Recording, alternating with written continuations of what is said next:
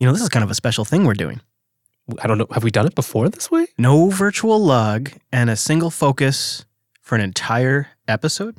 Is this even Linux Unplugged, Chris? You might call it a special featured edition. It's the Unplugged, Plugged In show? I'm not sure. This is Linux Unplugged, episode 272 for October 23rd, 2018.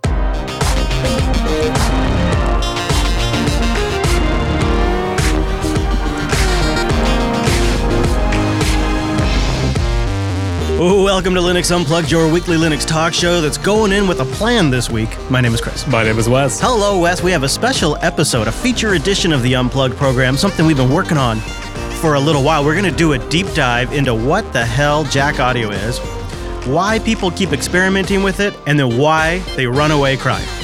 We went deep, and we'll walk away with a little open source help to get you going with audio magic on your box. We'll tell you about building a studio inside a laptop, complicated audio routing between applications, how we're doing it all with free software. But then, we'll look ahead to the future, to the PipeWire future. We'll bring on the main developer, Wim Taymans, of PipeWire to chat about our questions about what's going to happen with Pulse Audio video on Linux and how it's all going to work in a Wayland future. Wim has had a long, distinguished career going way back, and he'll tell us about some of that and what we should expect in the future. And then, at the end of the show, but not quite the end, don't call it the last part of the show, because last but not least, a Precision 5530 review. This is a beast machine in a svelte, clean-looking package. We'll tell you about the feats that we managed to accomplish with this laptop, and if you're looking for a mobile laptop, something that's like a desktop killer that run Linux, well, you might want to consider the Precision line. It is a heck of a work machine. So this being a special episode, we're actually recording ahead of time because I'm down at Meet BSD. As this is going out, I'll be on my way back from Meet BSD, which is sort of what got us thinking along these lines of like, how can we take our new ThinkPad laptops and build a studio inside the ThinkPad? See, here in the studio, we have a whole bunch of equipment to handle multiple calls and remote connections and the mumble room, so we can have a virtual lug and we have 4 microphones in studio. There's literally stacks of audio devices just sitting on the table here. You can't take that with you when you want to go to a community event like Meet BSD. You can't pack all that up. And so in the past, we've done in all these different incarnations with some mobile hardware, a couple of machines, depending on the event. But we set out to build it all into one singular ThinkPad. And that's sort of where Jack came in. And I have to be honest, even though we've been doing audio forever, I have avoided Jack. Have you avoided it? Just haven't really had the need? I would say avoided. I mean, is avoided the right term for technology that you know exists and that you're interested in and you know would be helpful. You know it'd be helpful. You know it's powerful. It's sort of like any of those topics that you're interested in. I don't know if you're like me, Chris, but I can't get like a small understanding of something. Yeah. It's hard to just like use the outside edge of a tool and not deep dive, but I also know how long those deep dives take. So I think it's one of those topics where it's like, Jack is cool, I'd like to learn it, but I already have 10 other things I'm learning right now. Yeah, and Pulse Audio seems to work, right? For my desktop needs, just fine. Totally covered by Pulse. So have you ever wanted out there, dear audience, to take the audio output of, say, one piece of software and send that audio to another piece of software? Have you ever wanted to take the output of that same program and maybe send it to 2 other programs and then maybe record the result of, say, the first program? That's what Jack enables. It's this comprehensive audio routing and management engine. And because it's so comprehensive and because it can accommodate so many types of setups and musical setups and audio recording setups, it is complex in its nature. But it's also a very clever piece of software that honestly manages to pull off some magic. In the time that it can route stuff inside your machine and all of that, it honestly is like a black magic box.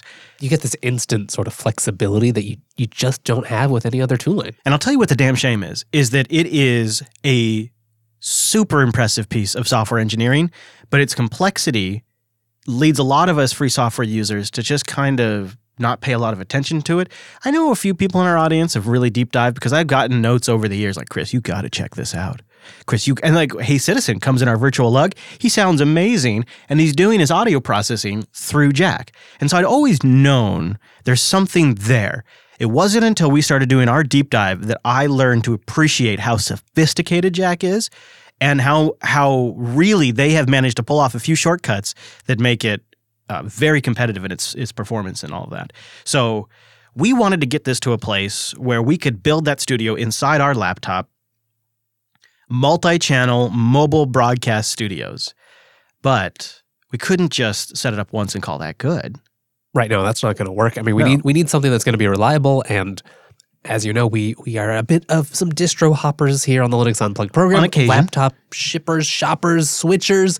Really, we're not using the same devices just about any time. So if we set it up once perfectly on one machine, that's just not going to work. Yeah. Yeah, we wanted to make it something that not only could we use to get going quick, but also that the audience could use. So when we're all done here, we'll tell you about a script that you'll be able to use, actually a couple of scripts, to help set all this stuff up on your own machine. We've only done a little testing on different distros, so there's more room there. We'll tell you more about that too. But we wanted to accomplish fancy, schmancy audio routing inside the laptop. And for example, we want to take audio from, say, one mic interface and play the soundboard and maybe also keep a backup recording of my remote host, mix it in the right way so that way people aren't hearing each other to get echo, but they're hearing the other individuals in the call, things like that. Right. I mean, here in the studio, we've got a big 32-channel mixer, and we've got, 3 or 4 computers, each with audio interfaces attached, feeding into those, and then complicated mix bus settings to get those all going the right places so I can connect in when I'm remote and hear the mumble people and maybe be the right volume, at least these days. Yeah. That's a lot to do. It is. And it's complicated even in hardware. So trying to do it in software is really, and getting it reproducible, which is where the script comes in, is really tricky. This was an area I didn't even realize wasn't quite covered very well by the traditional tooling because Pulse works pretty darn well and it's good enough for basic, if you're just joining, if I'm just joining to the studio connection, fine, I don't need anything fancy. If I'm just joining a video conference session. But yeah, once you start needing to pass audio from multiple pieces or platforms that aren't designed to talk to each other, that's where Jack shines. Like say you're playing something on your desktop and you want to send that to the Chrome browser. How do you do that? How can you take audio that's coming out of Firefox and send it to just your headphones and not your speakers without changing defaults for your whole desktop, all of that, just on a per application basis? And so it is something that is, you can use it in a fairly simple, I just want to take this and send it to that kind of setup, a 1-to-2 setup, or you can reproduce a studio.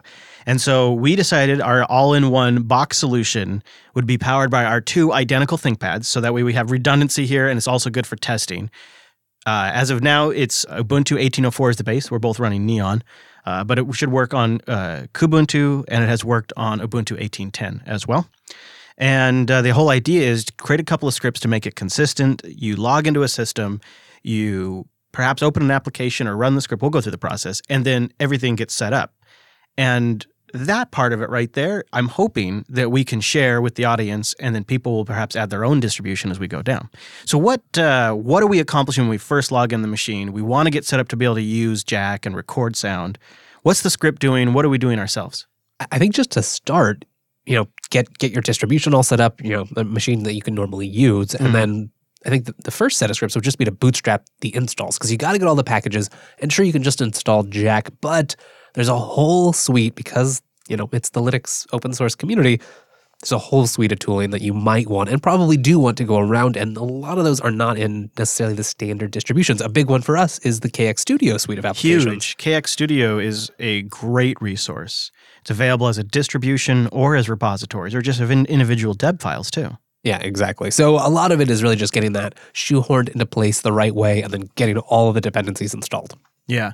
And that's going to be the part in regards to our script that we release that is going to be the most distro-specific, I imagine. Yes, exactly. Package names will change. If you're on Arch, then there's probably a whole other set of packages. I'm not sure. I haven't actually tried Jack on Arch yet. I'm sure it's well supported, but you might need to hit the AUR up for some of those more esoteric applications. Yeah, so you think of it as this way. Your base Linux desktop has good sound for just doing playback and everyday computer use. It's when you want to step it up to the next level where you got to install this Jack stuff. And it's like you're adding in this audio engine into your Linux box. You're grafting it in, and it has the ability to pretend to be a Pulse device. It has the ability to pretend to be ALSA too. So applications that talk Pulse and ALSA just can automatically, by that nature, talk to Jack.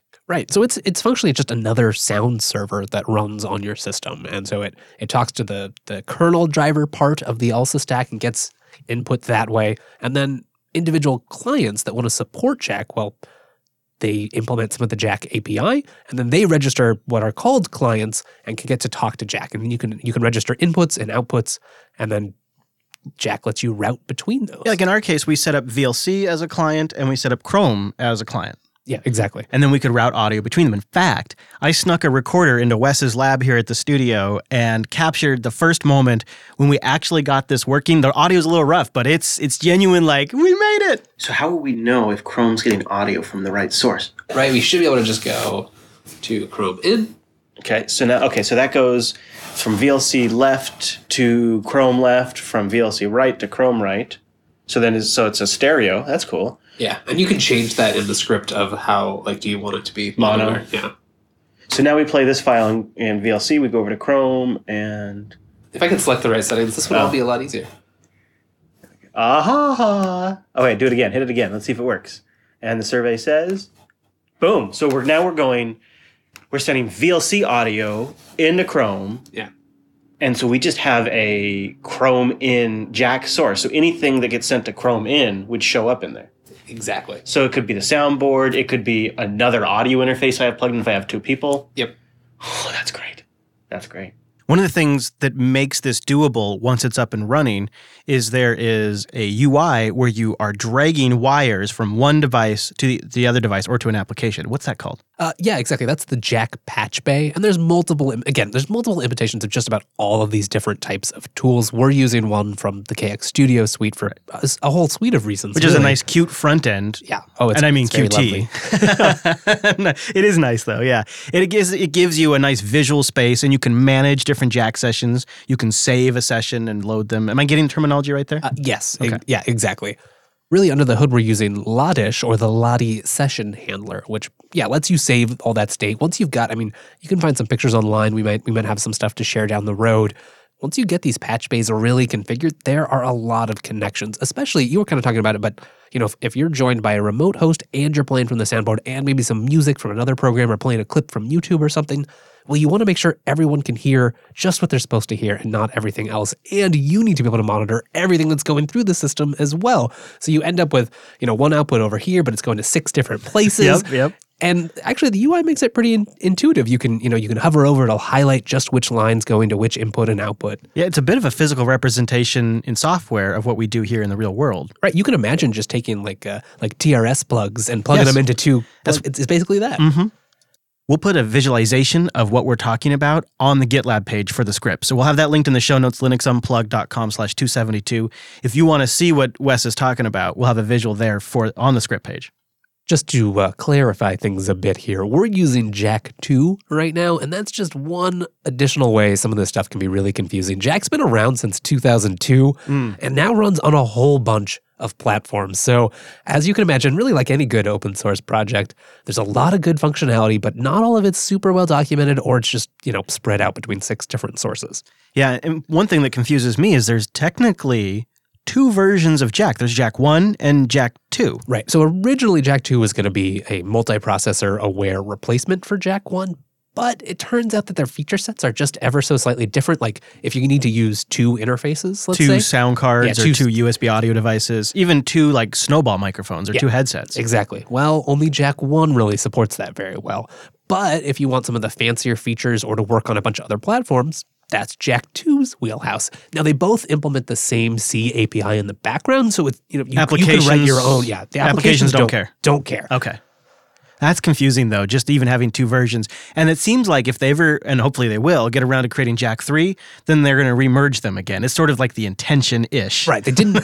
Everyone agrees there doesn't need to be 2. It's just that they both work right now. And people like both of them for different reasons. Use them both. Exactly. But for our purposes, we're using Jack 2. Yeah, we're using Jack 2. And there's a lot of features of Jack that we don't care about for our particular purposes, because we do a lot of offline recording or, just some live shows with effects done or minimal effects that we can all do in hardware that we have. Yeah. But Jack excels at low latency applications. It's actually driven a lot of the work for the real-time kernel patch set that exists for Linux, because when you're doing, if you're doing a complicated live show, you need fast feedback, and Jack can get you the really low, like sub 10 millisecond latency that you're gonna want to hit.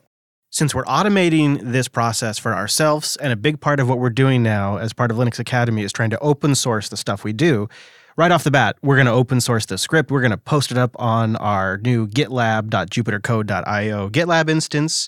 We'll have some information there. The thing to really take away is there's two scripts. One that's pretty Ubuntu specific that installs the packages, and then another script. But I'll let Wes tell you about that. Right. So yeah, the first script is just to set it up, and we're targeting Ubuntu right now. If people want to implement that script or just make documentation for how to set those things up on other systems, hey, that would be welcome.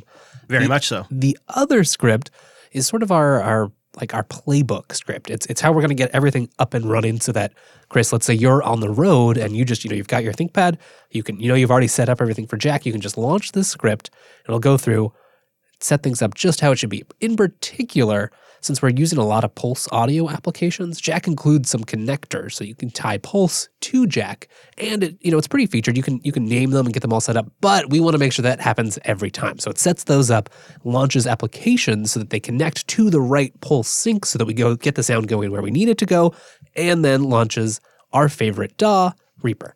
The nice thing about Jack being around for a while, and the fact that it's pretty well-respected software, has meant that support for it has crept into more areas than you suspect. Jack is one of those things that's kind of like Samba, where you realize that Samba's been snuck into more devices and things in this world than you ever thought possible. Jack's a lot like that. It wasn't until we really started looking into this that we realized our audio editor and recorder of choice for Linux, Reaper, the Reaper workstation, has brilliant support for Jack. Just plugs right in. You get a whole bunch of inputs and outputs, and then it's super, we went through it, Chris. It's so easy. You just pick literally the names of the clients that you want right in the Reaper UI. And I can assign dedicated tracks to each one of those. So my microphone is its own dedicated track, the soundboard, and my remote guest, I can keep a backup audio copy on its own track, all through Jack, one laptop, one microphone, one set of headphones. It's something that it's just to me, when I'm literally right now recording this sitting in front of a 32-channel mixer, it really kind of blows my mind. It's really... And it's the same laptop. Like, you haven't done anything. You haven't paid for any expensive proprietary software. I really feel like we came across this magical open source project that I've heard a lot of people talking about that I'd avoided for a really long time.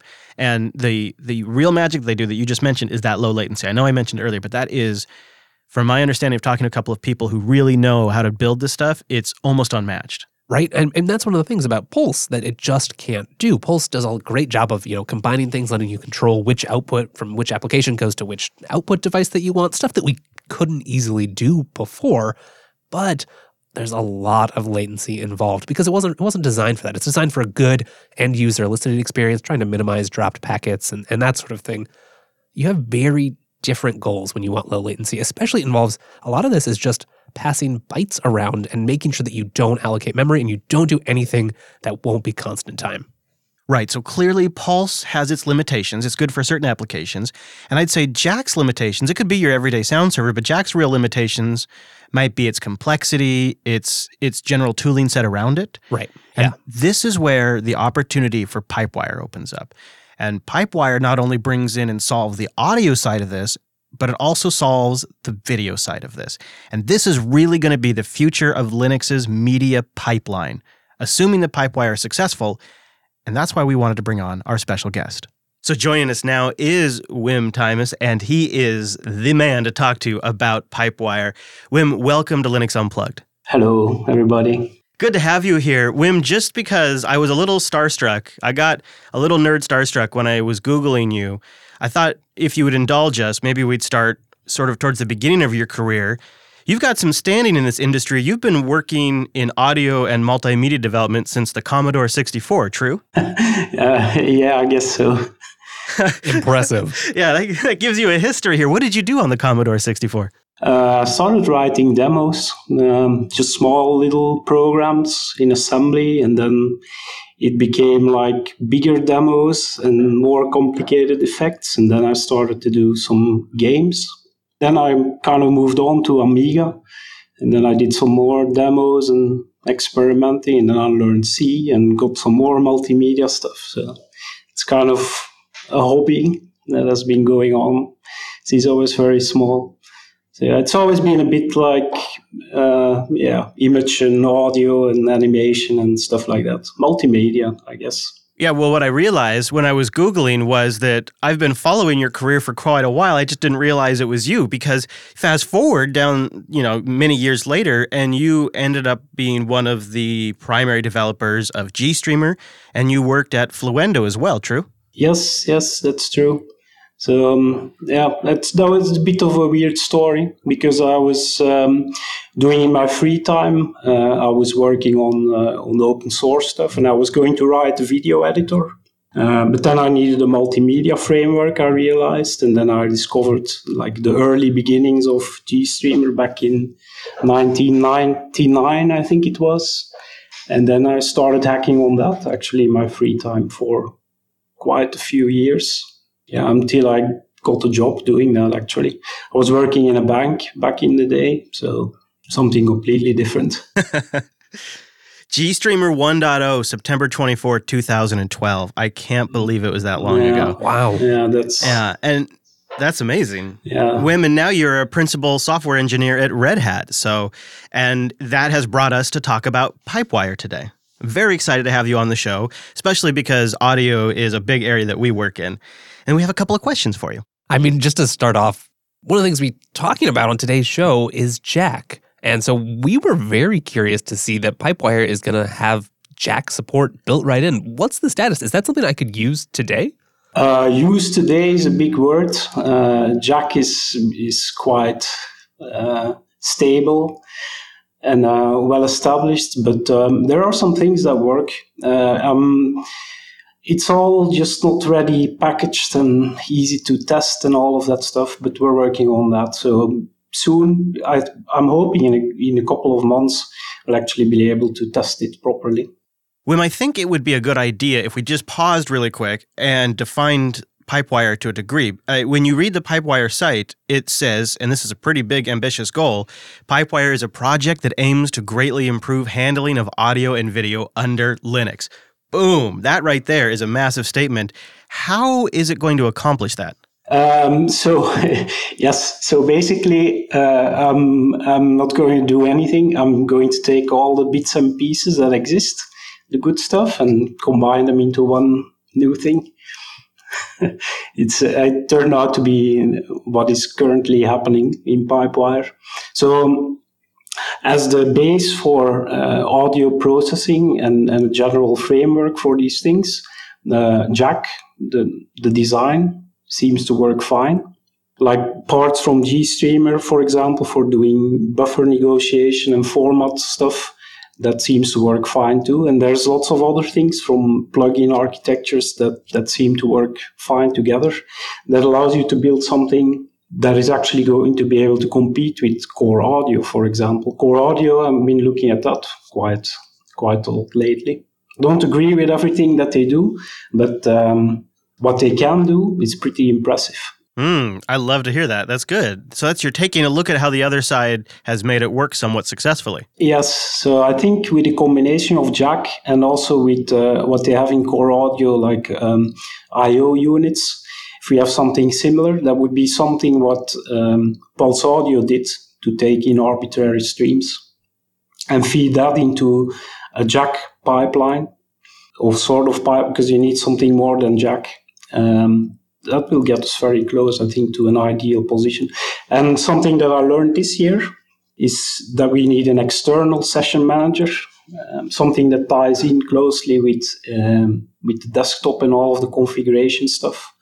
Because that is typically also something that is currently lacking in Pulse Audio and Jack, the setup of the whole thing. How do you say my card, it has 4 channels, but really channel 1 and 2 are not connected to anything, and you shouldn't assume it's. Or I have 2 sound cards and I want them to make them into a surround sound. So this session manager, would it also, in theory, allow you to save states so you could load an entire session up? Say, for example, you get to an area that has a lot of audio equipment that you plug in, and now all this equipment's become available that wasn't there earlier in the day. That is the session manager how Jack defines it. Yeah, it's like loading of like complete setups of audio processing pipelines.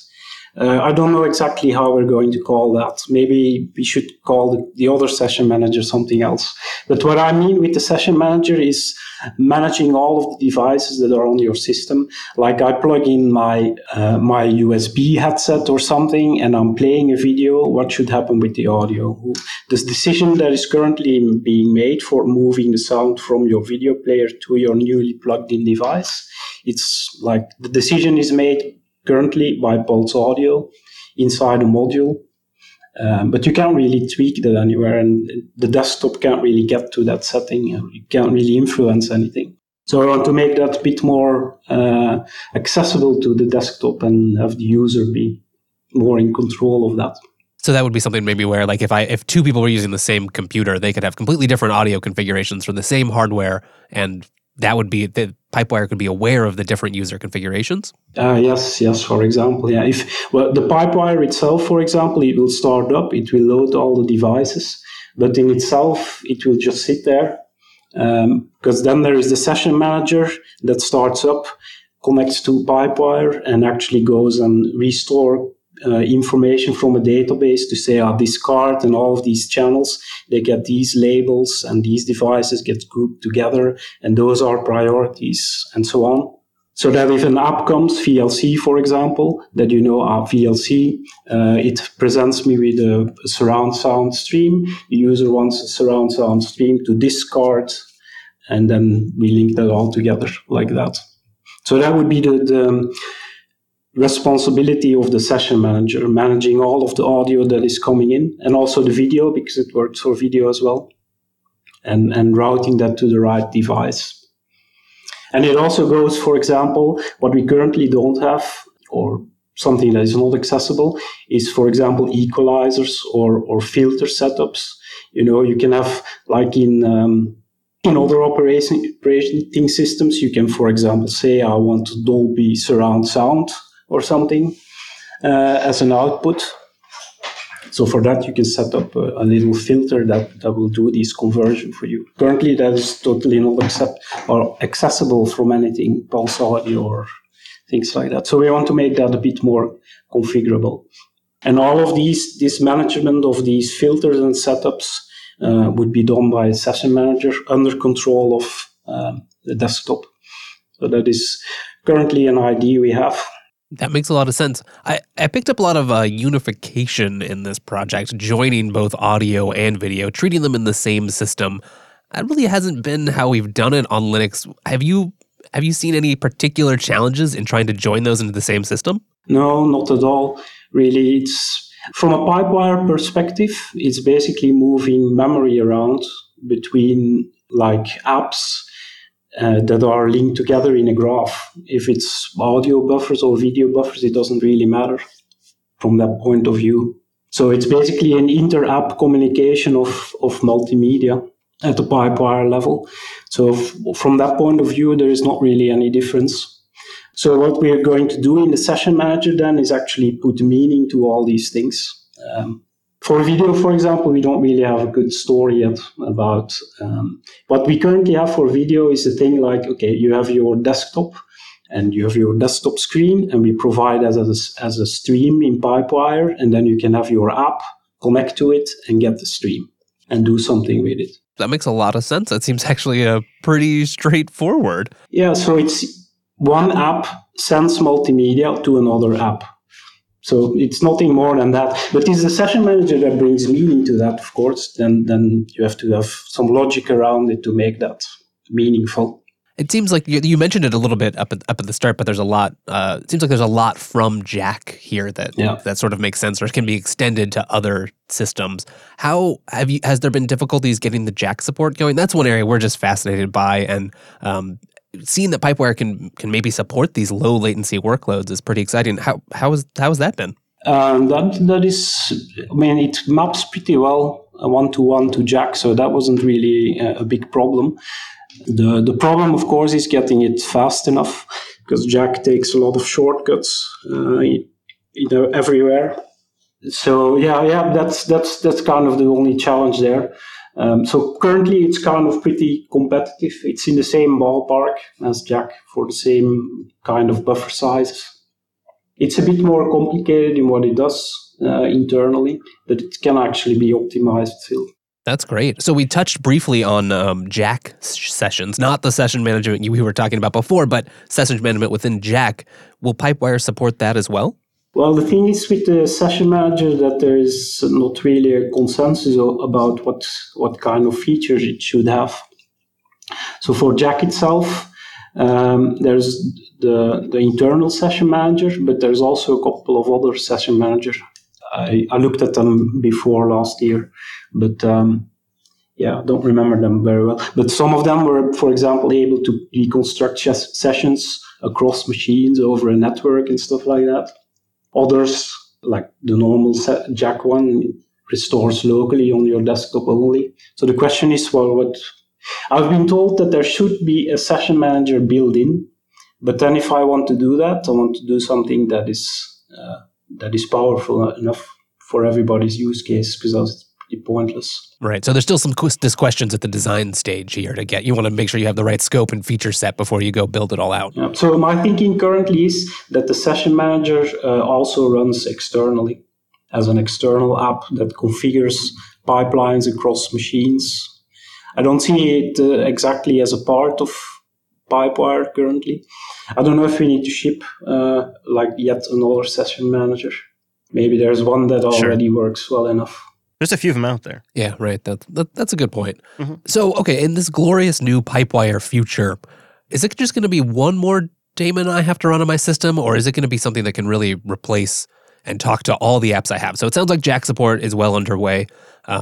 What about all the Pulse apps that have proliferated on the desktop? Yeah, so the current plan is Pulse Audio Server and Jack daemon. They get replaced by one daemon, PipeWire daemon. And then you have the API, the Jack API, like libjack.so and libpulse.so. They get replaced by PipeWire versions that basically have the same API, so apps keep on running, but internally they convert to PipeWire protocol, which for Jack apps is pretty much one-to-one conversion. For Pulse Audio, it's basically also a one-to-one conversion, but with the module that runs on the server that kind of is similar to what Pulse Audio does. It talks Pulse in another way. Yeah, it's a re-implementation of the Pulse client libraries. And the same for ALSA. For ALSA, for example, you can do an ALSA plugin, so that's quite easy. ALSA lives, even in the PipeWire future. While we're talking about the future of the desktop, PipeWire is also being built with Wayland in mind, I presume. I don't know what you mean with that. Well, so specifically around sandboxed applications delivered in Flatpaks that are on a Wayland desktop where perhaps things are a little more contained, applications are going through portals to get audio instead of just talking to the system, those kinds of things. Yes. So the system is designed to, for example, not have anything like shared memory or stuff like that. That is very difficult to implement in a sandboxed environment. So it's mostly built on file descriptor passing. So that way you can give shared memory from the server to the client and stuff like that.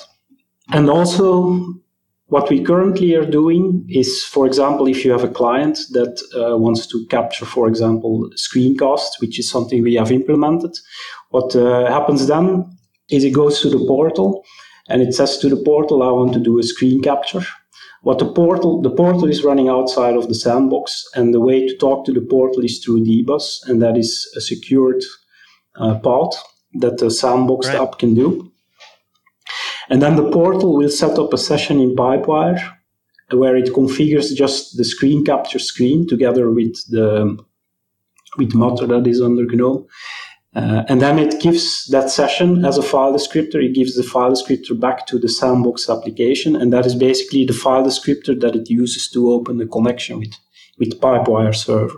And if it does that, then it only sees the stream that has the screen capture in it. Right, so there is no sound cards or anything that are visible. So from a PipeWire point of view, or from a client point of view, it only sees that there is a stream with capture of data. So that way we can use the portal to lock down a session for each sandbox individually.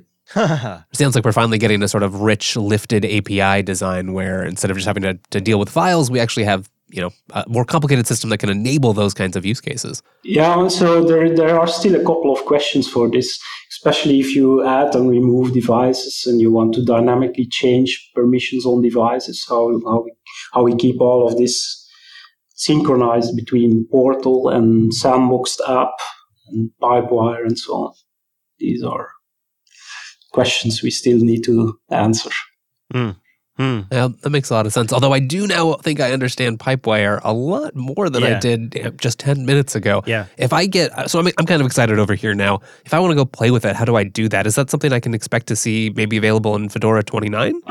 Yeah, so currently it's all old versions floating around. So nothing that supports any of the audio use case.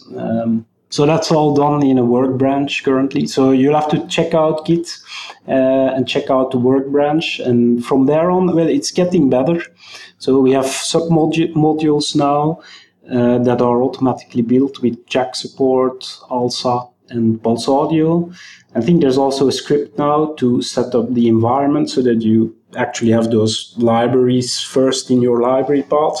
And then basically you should be able to run any app on top of PipeWire. Well, we are here on the show cheerleading you on. Very excited, Wim. And I hope sometime in the future we're at an event where I can buy you a beverage of your choice because I really appreciate all of the work you've done for years, not just in PipeWire. So we'll have links to the GitHub page, the project page. Is there anywhere else, any other resources you want to point people to for the PipeWire project? No, just the website and the GitHub pages will do for now. We don't have a lot of other things. There's a wiki on the PipeWire website. There's a wiki as well on GitHub, which has some ideas we talked about here. And I try to keep that up to date. We will track that down and we'll put a link in the show notes for that as well. Wim, thanks for taking a bit of your evening to join us on the Unplugged show. Much appreciated. Thank you very much for having me. Thank you to Wim for coming on. Now we're really excited about the future of video and audio on Linux. And to power that media in the future, you're going to need a powerful system. And sitting in front of us here, we have the Dell Precision 5530. It was sent to us by Dell for review. And it's funny. Well, look at this. It's surprising. It's really deceptively small for a 15-inch laptop. I mean, it looks big when you're just looking at it by itself, but you have it next here to your 14-inch ThinkPad. And it's about the same size. They don't feel like different classes of device, really. One's just a little bit bigger boned. Yeah. So it is a 15-inch laptop, but it's sort of almost like a 14-inch size because it's that edge-to-edge display setup that they have. And when you open that up, it really feels like they somehow snuck an even larger laptop into this Precision. It feels like a very large screen. And it's got that standard that we all like now, that carbon fiber mesh design on the top inside, which wraps around a chiclet-style keyboard with a pretty large, pretty practical trackpad. It's smooth. It's one of the better ones I've used. Wes and I both like it in some circumstances. If you're trying to get across the screen, it's like one of the best trackpads on the market. If you're trying to do really fine text control, it seemed like it was a little jumpy. I think especially combined with the high DPI nature of the screen, those two factors together, especially on maybe an application that doesn't work too well or doesn't have the scaling built in, it gets difficult. None of that matters. None of that really matters, though, once the screen turns on. It comes loaded with 1604, and, it's fine. It's a little boring at this point. 1810's out. But once loaded with Ubuntu 1810 and its new theme, this 3840 by 2160 screen is so vibrant, and the colors are so bold, you would swear they were leaping off the screen. When Wes got to the studio, the first time I was playing around with this with 1810, I was telling Wes about it. He's like, well, I got to see this. I was like, okay, stay here. And I ran upstairs and I grabbed the laptop and I come downstairs and I open up the screen and you were impressed. I still am. I mean, I'm looking at it right now. It's next to my ThinkPad, and boy, does it put the ThinkPad's it just puts that screen to shame. It's not even comparable. The colors are so much more accurate and superior, and the dynamic range is way superior on the Dell. Plus, it's 4K versus 1080p. And it's just bright. It feels alive and vivid. Mm-hmm. I'd say it's better than the MacBook screen. It's one of the best screens I've ever looked at on a laptop. It's actually one of the best computer screens I've ever looked at. This seems like, I mean, even if you weren't doing video production, just editing some photos on here would be a treat. Yeah, it's really something, especially with the newer theme that has really sharp colors. So on the right side of this wedge-shaped bottom half of the laptop, you've got an SD card slot reader, which is great to see. A handy USB-A port is still there, which I much appreciate. And one of my favorite Dell features I hope they never get rid of, it's been on our XPSs that Wes and I have both owned forever, is that LED battery meter that you can push in. And at a quick glance, it gives you a charge state of the battery. Don't have to turn things on. Don't have to worry. You're trying to grab it to go out the door. You want to know where you're at. It's right there. It's right there. It's right there. And then on the left side of the wedge, you have a traditional barrel power connector. It is not USB-C powered. And that is to accommodate the laptop's 130-watt power needs. Ooh. Yes, and you just can't push that over USB-C yet.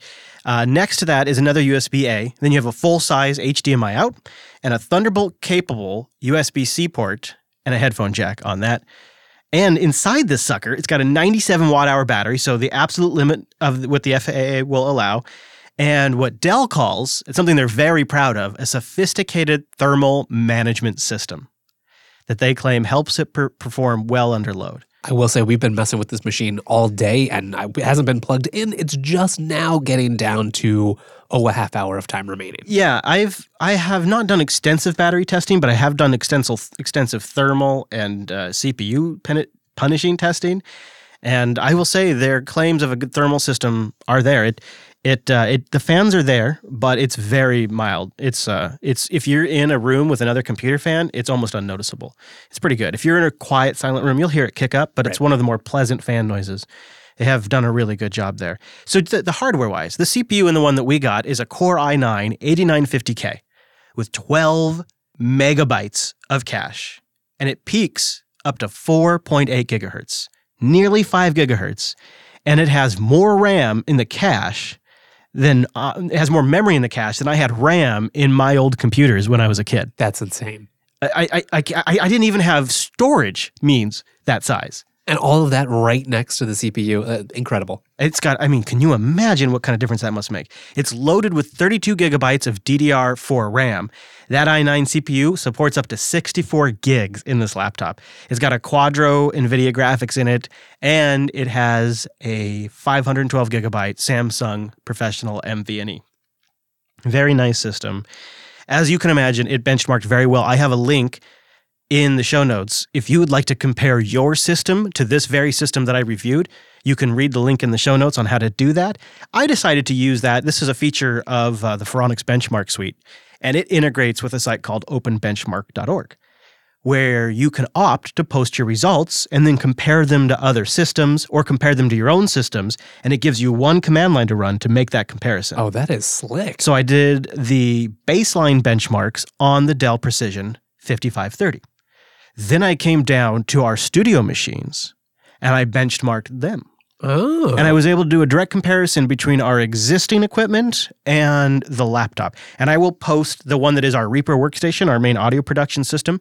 I will post that in the comparison if you want to take a look at the differences between a custom-built PC from a couple years ago and this laptop. And there's obvious speed improvements with this brand new laptop. Just about every single task that we perform in the studio, well, not just about, every single task, exporting audio, rendering to FLAC, all of the disk transactions, anything that hits the CPU, much faster. In some cases, moderately faster. And it's pretty impressive because these are multi-core, 6-core systems in some cases. This is also a 6-core laptop, though, so it's... Wait, say that again. 6-core laptop? In a laptop, yeah, in a laptop. So we decided, well, how do you really properly punish a machine like this and put it through its paces? Really, when it's got this much in it. In fact, this is getting harder and harder as these laptops get more and more incredible, and it's becoming almost a daunting task. And I found this laptop a bit frustrating, if I'm going to be honest with you. It's so fast, it's hard to put it really into words how that is valuable. And I'm in the middle, at the time we record this, of prepping for a trip to meet BSD. I'm going to be going down into the BSD Grey Wolf's den, and I have to be ready for that. I got to be on my A game. So I kept pushing it off. It was just one more problem I didn't need right now. Didn't need that. I could just deal with it when I get back. That's when I'll do the review. I kept thinking I'll run the benchmarks, I'll get my data collected, and then I'll spend the time with it to really do the review. But that screen, and it's just good looks in general, in the light-up keyboard, which is pretty good. Not ThinkPad good, but pretty good. It just kind of kept pulling me back in. Like, it just kept like, well, I'll do it. I'll do this. It was a machine you wanted to use. You didn't have to use it. You have plenty of laptops. Admit it. You find yourself feeling the same way. I'm using it right now. There's 2 laptops in front of me, and I'm using this one. Yeah, and so as you would expect, that screen and the overall just speed of the machine, I'd take a few moments here, take a few moments there, and play around with it. And I started getting things set up. I'd run a thermal test here or there. Maybe as time went on, I'd start doing a few more things, load a few more bits of software. And pretty soon, I found that I was working on the precision because it was saving me time. It had started out a problem, but by the time I was done getting it set up, it was saving me time. It was solving my biggest problem, being out of time. And it was a realization, like an actual realization of how this faster machine can get the job done a little bit faster, which means in the fall, I'm getting out the door before the sunset versus after the sunset. And that actually makes a difference in my life. And right? I can drive home with the sun still out. That improves your mood. It makes you happier. You get your things finished faster. And why do you need to wait, right? You're rendering out the finished show. Why do you need to wait and hang around for the computer to chug along? It just doesn't make sense. Yeah, it was. So we set the whole thing up. Wes got it all set up with Jack. We did the remote studio test. We did the Reaper test. And fair enough, things like Reaper and a couple of Jack apps, they don't look great on the 4K screen. They're a little too small. You can still read it if you have good eyesight, but if you struggle to read the screen, that could be a disadvantage potentially. But it'd be a shame because you'd be passing up really one of the most brilliant displays that's got to be in the industry. And everything you do on the machine, it's just snappy. There's no lag. It's like getting a brand new machine every day that you use it. Yeah, in fact, when I was the first time I'd brought it down and shown it to Wes so he could see the screen, he then started messing around with it. I'm like, just sitting there watching him, and before I even said it, you went over and started launching the terminal. You're like, look how fast this is. Look at the file manager. Look at this. Yeah, it is really impressive. They've got a great machine on their hands, and I think it's of note that I've gotten this far into the review, and I haven't felt it necessary to mention the Linux compatibility. Now, I'm going to talk about that, but I think of note that used to be what you'd lead with. Right now, it's a footnote, and that footnote is essentially, yeah, it's great. I wiped off the stock install, which was great. It was just a nice standard 16. Yep. And I wiped the drive and I put 1804, I put 1810 on there. I'm going to have to break that habit.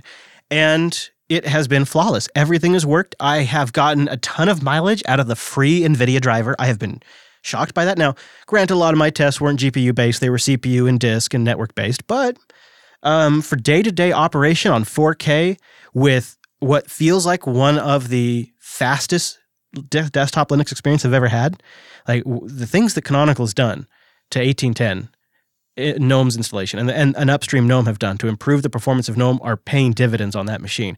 So it was a very, very snappy experience. And it all worked without me having to fuss with a single thing. I never had to install a driver. I never had any weirdness with when I wiped the drive and I installed it. When I tried out other live distros on it, they saw all of the hardware. 4K support on some of them is hit and miss, but that's not on Dell. Out of the box, though, it works great. So you get that MacBook experience. You buy it, it comes to your home, and it runs Linux on it. Yeah, I guess it is very much. Or it's like that MacBook experience, or I suppose that Microsoft Surface experience. I imagine might be. I bet you it's better than that. If I was a betting man, but yeah, it's pretty impressive, and it's nice to see really high end, well designed equipment that ships Linux. Now, if you were to ask me which computer I would buy now having the ThinkPad T480 and comparing it now for a couple of weeks to the Precision 5530, my personal choice would likely still be the ThinkPad. A, I need built-in Ethernet pretty big. That's a pretty big deal when I'm broadcasting. And B, the slightly smaller form factor is just enough that it makes a difference when I'm on the train or on a plane. Right. I mean, so the Precision, it's not super heavy. It's probably about 4 pounds, and it's not thick. It's remarkably thin, but that means it's pretty dense, and it's sized enough that coffee shop, anywhere in your home, put in your bag. That'll all work fine. I wouldn't necessarily like work on a bus or on a crammed train or something. So it's not ultra portable. It's not the laptop you just chuck in your bag and you don't think about, but you can move it around. Yeah, I actually did take a train trip while I had that laptop, and it was a little too large for the coach seating. If I'd gotten the fancy business class, I don't know, that might have been fine. But for the coach seating, it was just a little too large.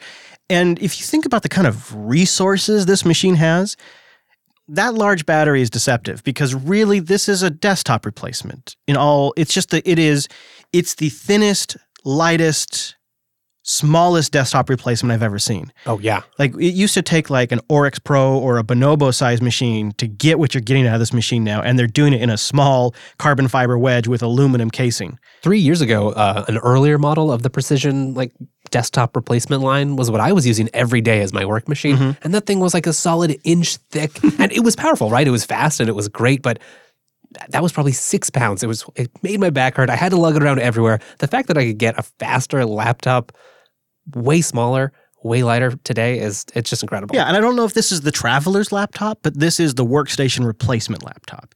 And if that is the kind of machine you want, it's going to exceed your expectations. If you are looking for a workstation replacement that is mobile, that has good battery life, and one of the best screens you've ever seen, that's the use case for this laptop. It's exceptional at that.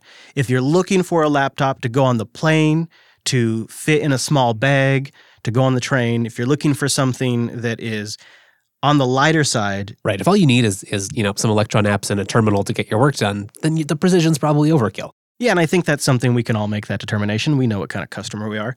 Well, I can really see, Chris, that you've grown fond of this laptop. You like using it, but I've been a little confused because this process has seemed like a struggle for you. I'm a little torn. I almost wish I didn't like it so much because I just got the ThinkPad.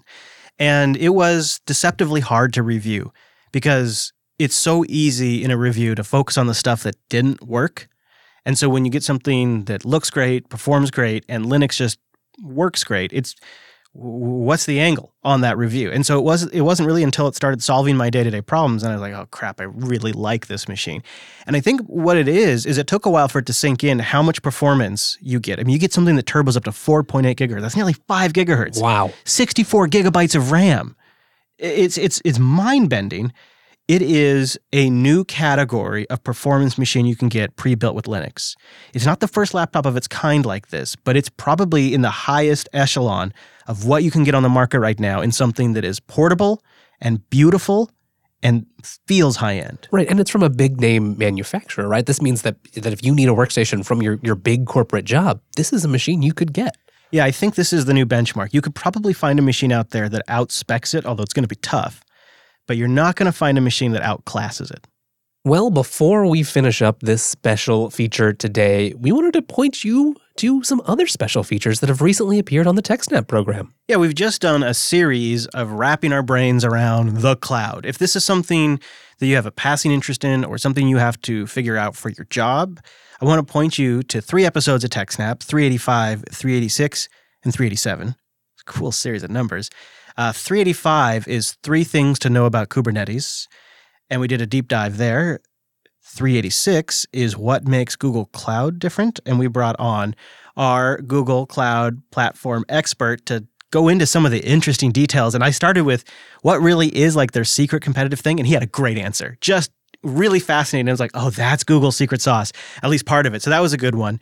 And then TechSnap episode 387, Private Cloud Building Blocks, is all about building your own private cloud, either on premises or maybe a hybrid. And we brought on our OpenStack expert, Amy, and she answered some of my basic questions and then really got into some of the more interesting, like nitty-gritty stuff. And got us excited about all the potential applications of modern-day OpenStack. Yeah, so it was a great run of episodes that even if you don't know anything about the cloud or you have to work with it day to day, we think there's something there for all of you. So check out techsnap.systems, and again, that's 385, 386, and 387. And you can find links to everything we talked about today at linuxunplugged.com/272. Where should they go get more Wes Payne? You can find me on the Twitter at Wes Payne. I like it. I'm at Chris LAS. Thank you so much for tuning in this week's episode of the Unplugged program. We'll see you next week. No, Wes, it's next Tuesday!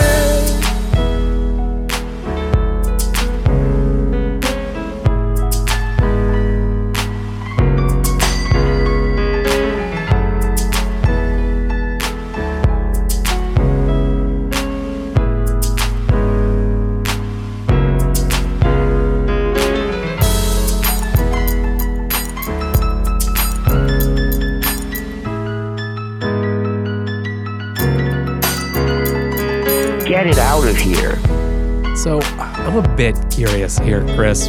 One of the motivations we didn't talk about earlier for getting all this Jack work done is you had your own secret sauce for making this stuff happen.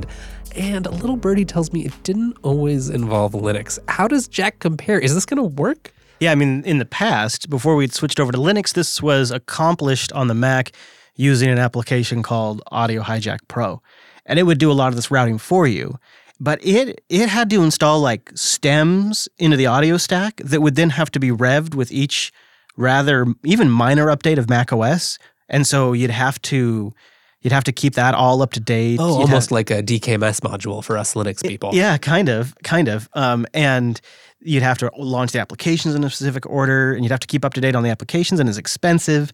So it had its drawbacks, but you could really kind of piece it all together for a little while, and it would work pretty good. And it had some session management, which was nice, and it could do built-in recording, and it had other nice features like effects and audio monitoring.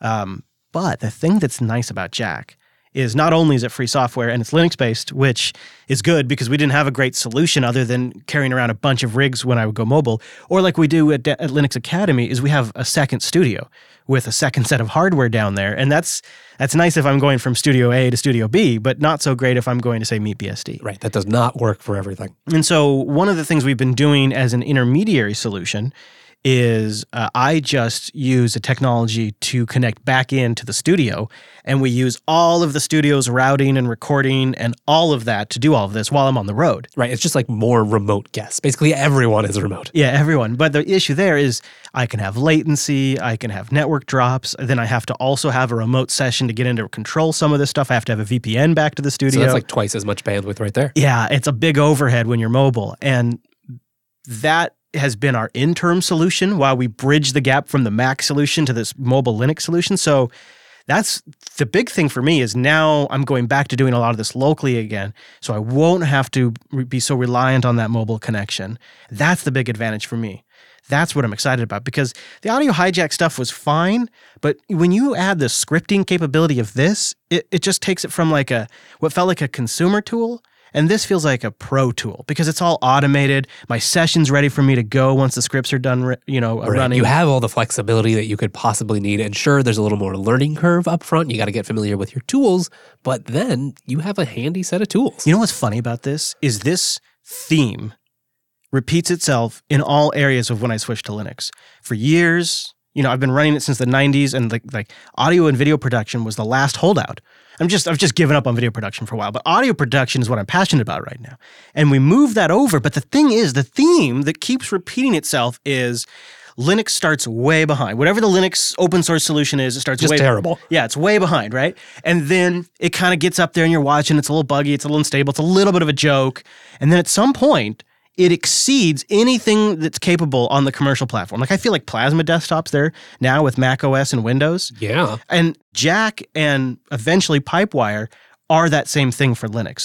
They are a superior solution than what's available on Windows and Mac. And that's why you see Jack ported to Android and iOS. Yes, iOS and Windows and Mac. Don't forget Solaris. Because it offers something that those systems don't have. And when you combine it with your scripts that you've created, which are pretty straightforward but handy, it makes it a reproducible pro setup. It's something that you could sit down on a laptop and get boom, boom, boom, all set up and you're good to go in an event.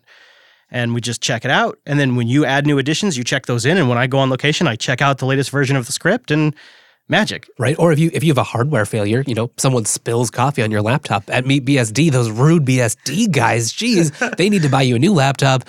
You could get it all set up again in minutes. The Grey Wolf's Den.